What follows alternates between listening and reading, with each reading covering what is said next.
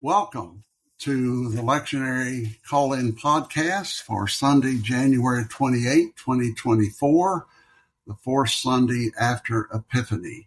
Each week we meet and focus on the gospel lesson in the lectionary for the coming Sunday, and we welcome you whether you're viewing or listening on one of the audio venues.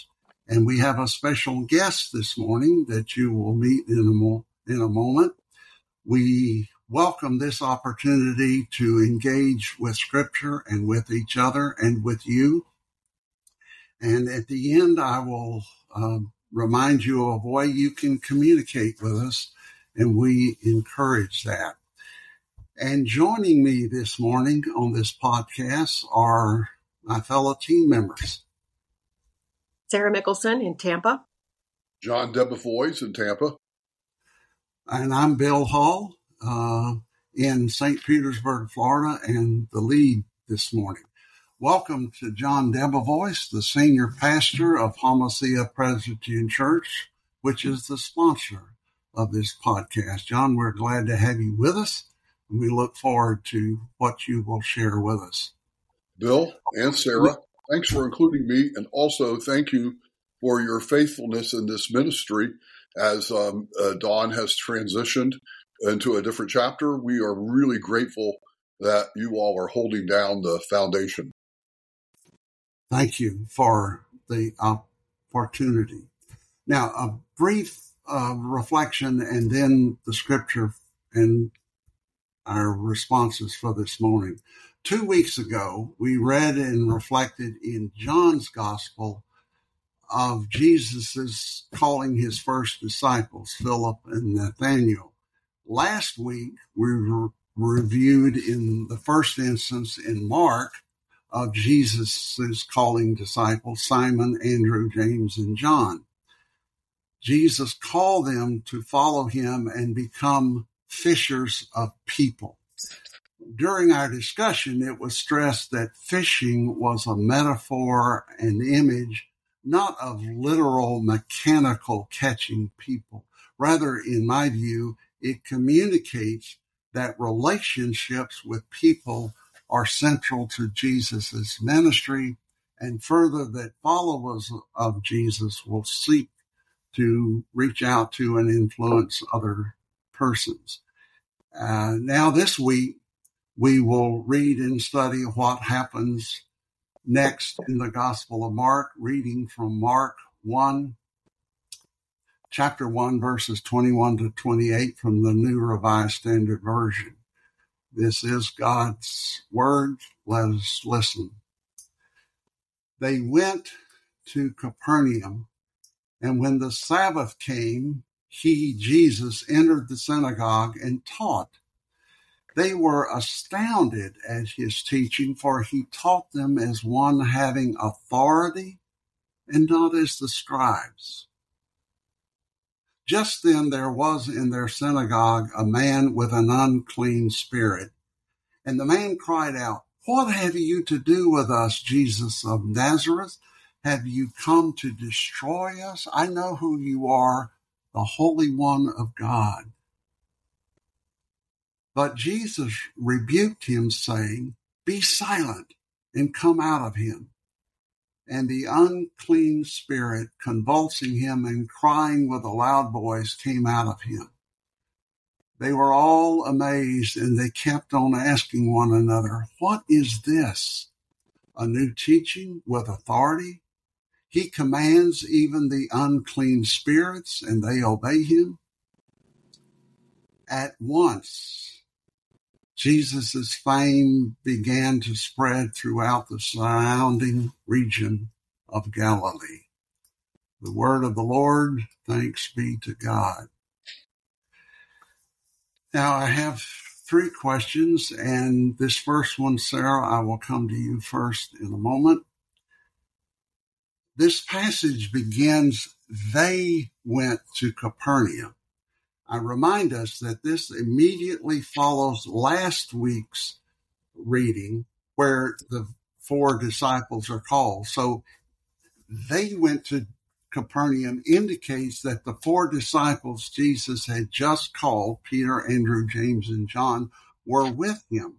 So in Mark's gospel, the first event recorded after the calling of the disciples is an interchange between Jesus, a troubled man, and the unclean spirit that is controlling him. Sarah, how do you interpret Mark's shaping the narrative in this way? Well, in my adventures this week in commentaries, I discovered that Mark Davis calls this particular passage, the blog he wrote for it, separating a man from his cage. Matt Skinner asks, who authorized this ministry? And what does an authentic authority look like, sound like, and interact like? In Mark, it seems like Jesus is setting a standard for how God wants to interact with humanity, with believers, and even with us. Mark depicts Jesus as the one uniquely authorized, commissioned, and empowered to declare and institute the reign of God. David Lose offers, Mark shares this story of confrontation and freedom first because it's at the heart of the gospel story he tells, and the gospel story we are invited to live into and through. So I thought it was interesting that the book of Mark introduces us to what it means to be free and released from the binding that the world has put on us, that society might put on us, that would separate us from God. That's what I think is interesting about how Mark shapes his narrative. Thank you, Sarah. John, your thoughts on the flow of this narrative? I experience it as consistent with the verses in the first part of the first chapter of Mark, as to say, we have no infancy narratives. Jesus comes onto the stage as an adult. There's no genealogy. He comes with John the Baptist as an adult. There's no story of Elizabeth and Mary meeting each other. This is an adult biography of Jesus. And so while we're still in the first chapter, in the quick and immediately Kaya Ginito of Mark, we find now Jesus moving into ministry. And it seems consistent with the rapid or forthright Mark's telling of this story. It matches the verbal expressions of Jesus that have come earlier. When he calls disciples, those are not long sentences. Those are not long teaching passages. And here also, Jesus' words are still continuing in short exhortations, imperatives. So I experience it as a part of the flow that he's established. I also note, we read this, as it says, they went to Capernaum. After that, they went to Capernaum. They didn't go very far. It's not, those are not where they were along the shore of the Sea of Galilee. They could be, Capernaum itself is on the shore of Galilee. So, they have not gone a very far geographical area relative to the world as a whole. It's simply walking a distance into this village. So it seems close, and it seems a narrative that's moving quickly, and Jesus is speaking in that quick way. And I am also, though, engaged in terms of something that's different with the fact that the first opening lines, that in the narrative is the Sabbath, and they gather in the synagogue for worship. That seems right for the beginning. That seems right for the first chapter to me. The community of people gathering to worship together, to hear teaching on the Sabbath. That's a great beginning. It gives us what we share as a community of faith. We're still gathering on the Sabbath. and sharing teaching and interacting with it. So it seems to make connections to me with the reader, especially the reader out of the Christian community. We are close to Jesus with respect to what he's doing and familiar patterns that we still are doing. Now, it's an exciting day in worship. That isn't just like what we experience, at least in my journey with worship every day. But the narrative itself seems familiar and in line with the way Mark is bringing us into the life of Jesus. Thank you, John. And my comments will somewhat echo that. We've noted before that one of Mark's favorite words is immediately. Now, for some reason, not in the New Revised Standard Version, but in the original Greek, the word immediately is used 3 times in this passage, verse 21, 23, and 28. So Mark has this sense of urgency, and I would agree with you, John. It's another example of the consistency of Mark's style. It's fast moving. It's let's get on to the next thing.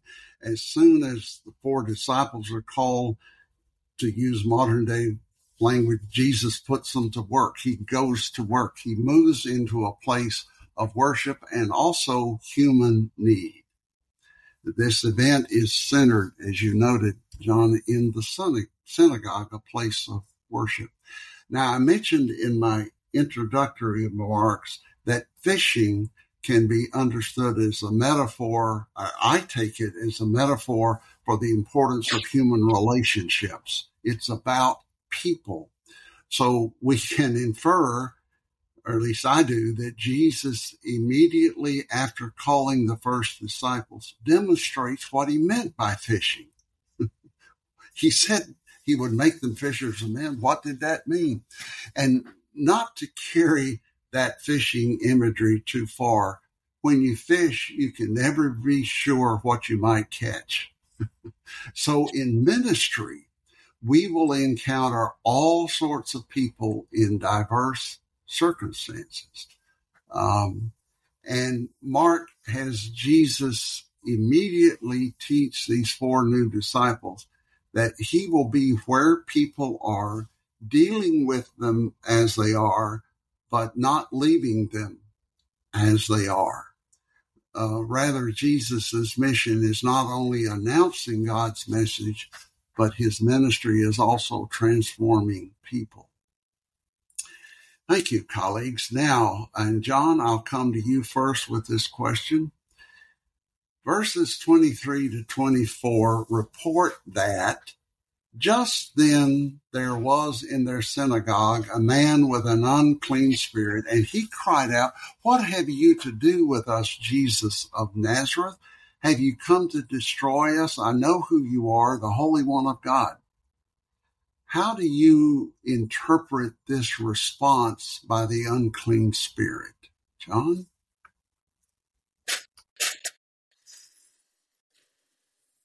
You get this. I interpret that Mark is using the narrative of Jesus' life as he writes the biography to bring us the identity of Jesus quickly. And we've had this once, a revealing of the identity of Jesus in this first chapter, just a few verses back, when the voice from heaven says, "This is my son, the beloved." It's actually the second time, because first John the Baptist identifies him. Then the voice from heaven identifies him. Now the demon, the man with an unclean spirit, identifies him.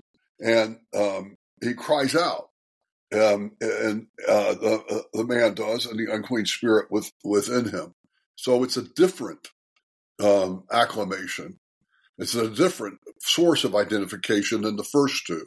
It's a man with an unclean spirit versus John the Baptist, a human,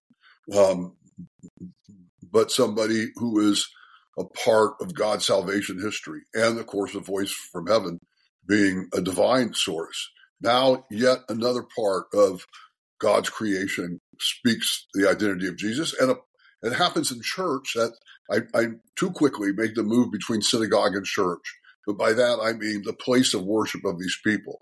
And now this declaration of identity comes in the midst of the worshiping place and the worshiping community. And from another realm of God's creation, the realm of what we typically read in the text call demons. And so I think it's a third revealing. And I'm also noting that they call him here Jesus of Nazareth, which, seeks to identify the community that he's come from. It's not Galilee. It's close to Galilee, but it's identified regularly as a place other than Galilee. And so he's associated with a particular man from a particular geographic place and all of the things in terms of connection, family. So that's a part of the identification that come with that. And then the phrase, the Holy One of God. And it's Holy One of God as a phrase I could only find in two other places in the Bible. One is in Luke in this exact same story. The story in Luke is clearly a repetition of this one. And then also it's in the Gospel of John. Peter identifies Jesus as the Holy One of God. And so, the title engages me. It rings to me with the familiarity of titles used in the Hebrew Scriptures, but they're somewhat different. They're like God in Hosea, where God says, I am holy, I am not like you, with reference to God's self. So I can't find it repeated exactly in the Old Testament. Maybe it's there, but I haven't found it yet. But it rings familiar with those identifications. To be the Holy One of God, what does that mean? And I think Mark brings us into that identity from yet a third source here, still very early in the narrative of the life of Jesus. Thank you, John. Very helpful. Sarah. So, while in possession of the man, the unclean spirits have authority over that person. And so I think this is a definition, again, of Jesus' identity, like John said, but also, what does that mean? What kind of authority does the Holy One of God have? And so we establish suddenly that there's this range of authority that Jesus has. And to those observing, the unclean spirits are not of this world. They represent something out of this world, or cosmic, if you will, in the struggle. And that idea comes from David Jacobson. I'll just say his last name, David Jacobson, who's writing for workingpreacher.org. The struggle takes place around humanity, and it seems to be something over which we have no power. And Jesus disrupts this struggle by reclaiming the authority over the man's existence. Matt Skinner adds that this exorcism then does not eliminate evil or oppression, but it denies those kinds of forces the authority or power to hold ultimate sway over people's lives. And so again, it's this idea that Jesus is interrupting or disrupting situational conditions in a way that set us up for who Jesus is, a little bit more about what does that mean? What does this authority that he's been given look like? And how does it manifest in reality? So that's how I find this response to the unclean spirit. It's an interesting dialogue. Yes, it is. Thank you, Sarah. Something I noticed for the first time this year is a point of grammar. The spirit is referred to in the singular, but when the spirit speaks, it says, "What have you to do with us?" Plural. Now, one can make too much of that, but from my modern day perspective, I I take that as an indication that this man was troubled deeply and in a multi-layered way. There's a complexity to the power of evil, whether it's an addiction or whatever. And the power, also, this story reminds us painfully that the power of evil, which is destructive of human health, wholeness, and community, is real and present even in a place of worship. Sometimes, especially in worship, there is no hiding place. Sometimes a sanctuary can become the locale of abuse and harm. Now, in my life in ministry, on a few occasions, I was attending a worship service and in several others, leading a worship service where something similar happened. A person disrupted worship from all outward appearance, deeply troubled mentally or however. And fortunately, in each of the instances, it was managed in what I thought was a necessary and yet compassionate, gentle way. Now, Jesus rebukes the spirit, saying, "Be silent and come out of him." My take on that is Jesus is clearly differentiating between the man and the destructive spirit within the man. Now, I've mentioned before that I've had hundreds of opportunities through the years to be a friend and a pastor and an encourager to people recovering from addictions, 12-step programs. One of the struggles is for the person, and this is putting it maybe simplistically, to come to understand they did bad things, but they are not a bad person. Often people in recovery, a part of the recovery is to admit how they have harmed others and, if appropriate, to make amends. A very difficult process that must be managed carefully and prayerfully. But often the recovering person is awash in guilt to the point that they think they are truly a bad or evil person.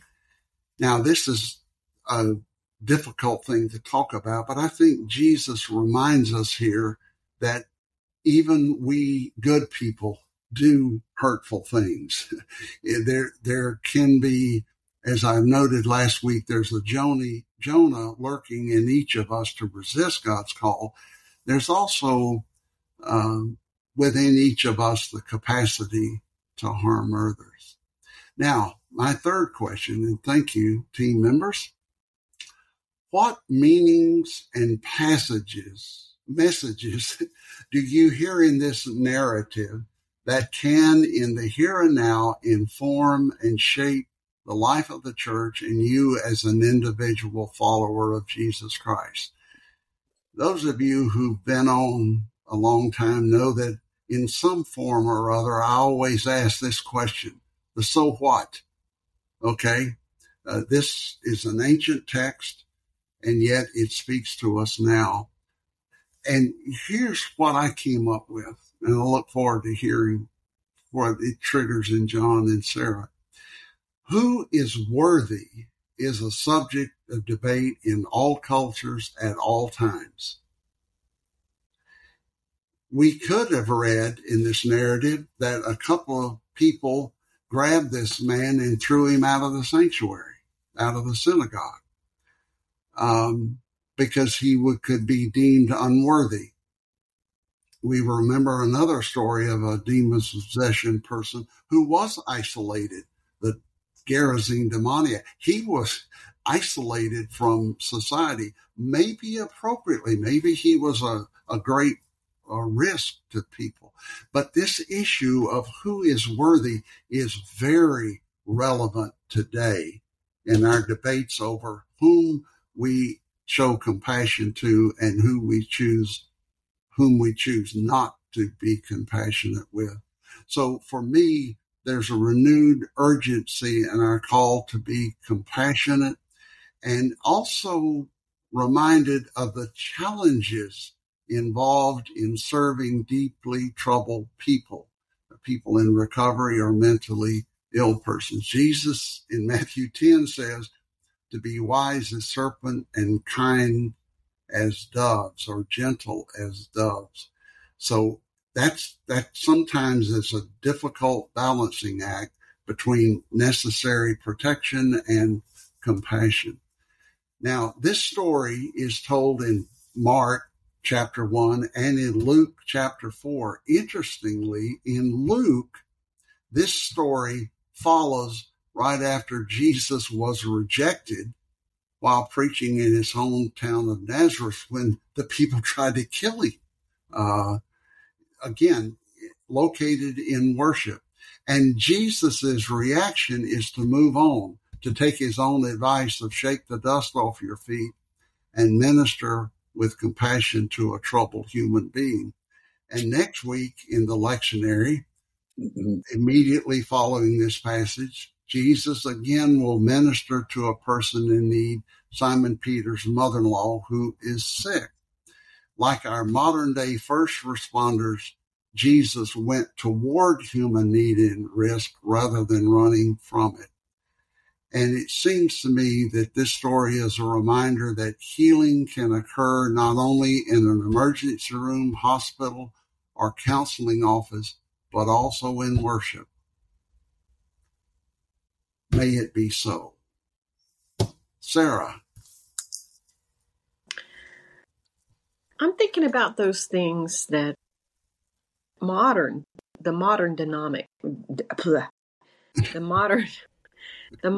demonic brings. Situations and thinking that are based in fear or uncertainty and doubt. Things that separate us from the people we love, and things that separate us from God. And that fear alone can begin a small fissure of self-absorbed distraction, and then brings about a widening gap, maybe in the acquisition of obsession, sometimes even resulting in a me first, us first mentality that fully separates us from God.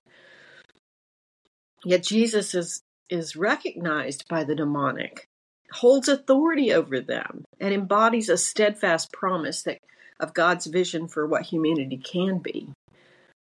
The church walks forward with humility into this promise as the redeemed witness. And Jesus is set loose from God into the world. And we kind of hear that when the voice from heaven breaks in and declares who he is.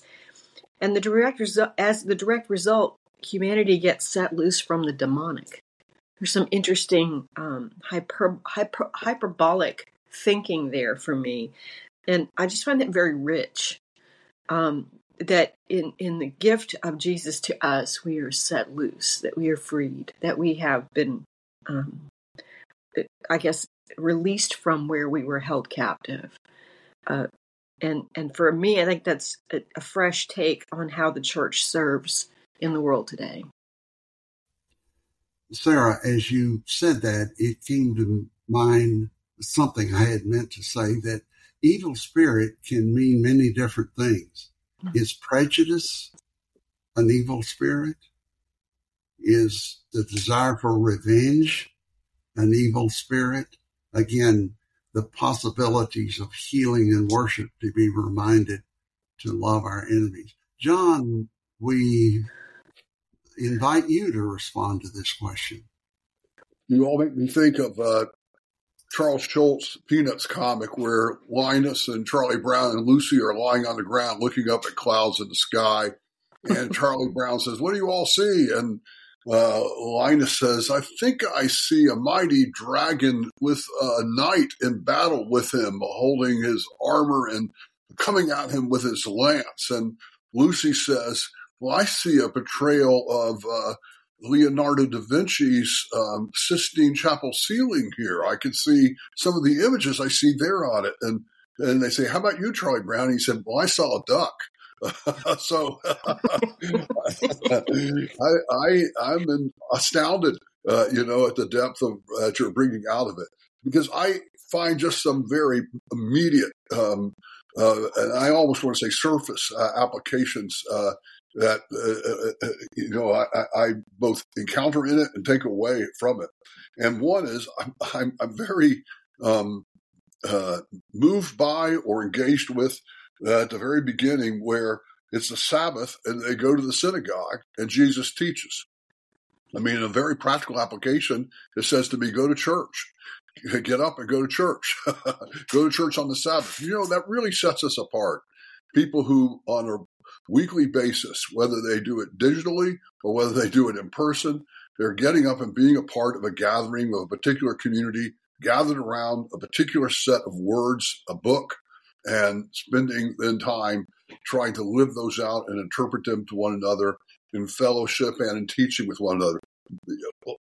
A good portion of the world is not doing that weekly. That's a shaping thing.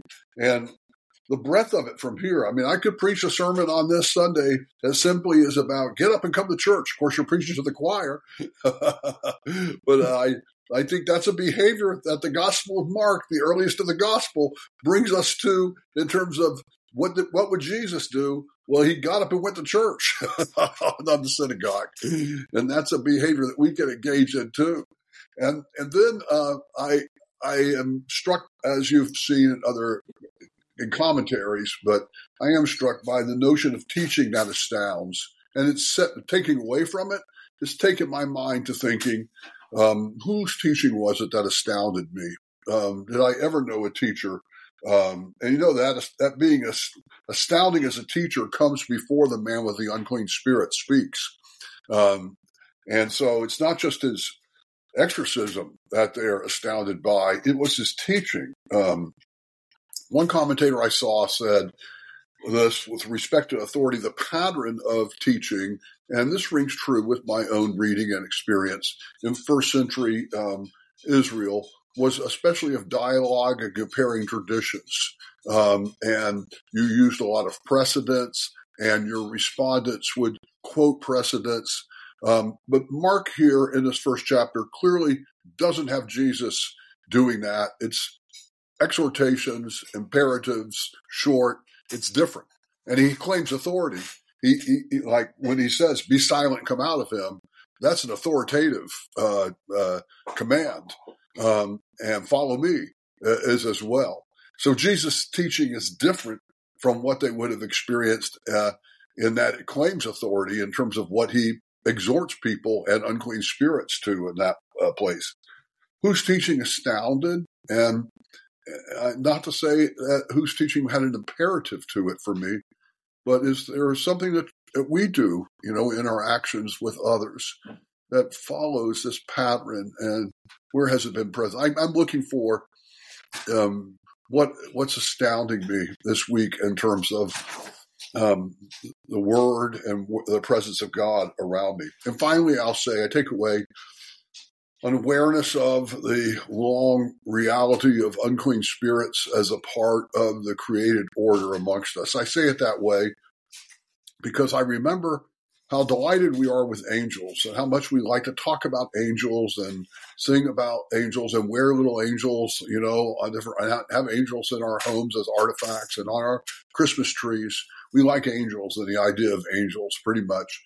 And I was reading about angels in one of the several times I've preached on angels, and I was reading in Barth's Dogmatics, and he's got a long exposition on angels and how they're a part of God's created order, and they're not people. And it goes on for a long time. It's just wonderful, and makes sense and is deeply based. And you stop and you turn the page, and he says, now that we've dealt with angels, we have to deal with the reality of demons. And he rolls it into it, and you're just like, what? You believe in demons? And so I take away the question, modern people, what do we think of unclean spirits, and how do we encounter that? And before we move too quickly in our supposed modernism or even postmodernism, to simply discount it as artifacts from an ancient way, pre-scientific enlightenment of thinking, I think we do well to acknowledge that there's mystery in this, and that at least the Bible, I think, sees them as a part of God's created order that is opposed to the purposes of God or resistant to the purposes of God. And there's just great mystery around it. We shouldn't dismiss them too quickly. I think we should at least have humility about that we're dealing with mystery here in this. I know the move of seeing, as I work with loved ones who have battled with addictions and friends who have, how honest it is to speak of possession and how it looks like a life possessed. I wonder how they speak of that. How I want to be careful that I don't too quickly say they're possessed. I long to hear from them how they find this passage with the unclean spirit connecting with their life. Do they say something? Now, I've heard them, Bill, use that language before. I know, the parallel connection. But in some ways, for myself, it kind of lets me off of the going forward reality hook of where am I dabbling with unclean spirits, or what unclean spirits are contending, for my personality. Let me name some of them: anger, gluttony, avarice, greed, mean-spiritedness. There's a bunch of them that are in the world. And so I walk away thinking about unclean spirits and where they are struggling for possession of our lives, including my own. And the good news that Jesus has direct, immediate authority over them. Thank you, John. You remind us that, especially in our day and time, we must take seriously the capacity for human evil and destructiveness, sometimes in the name of God.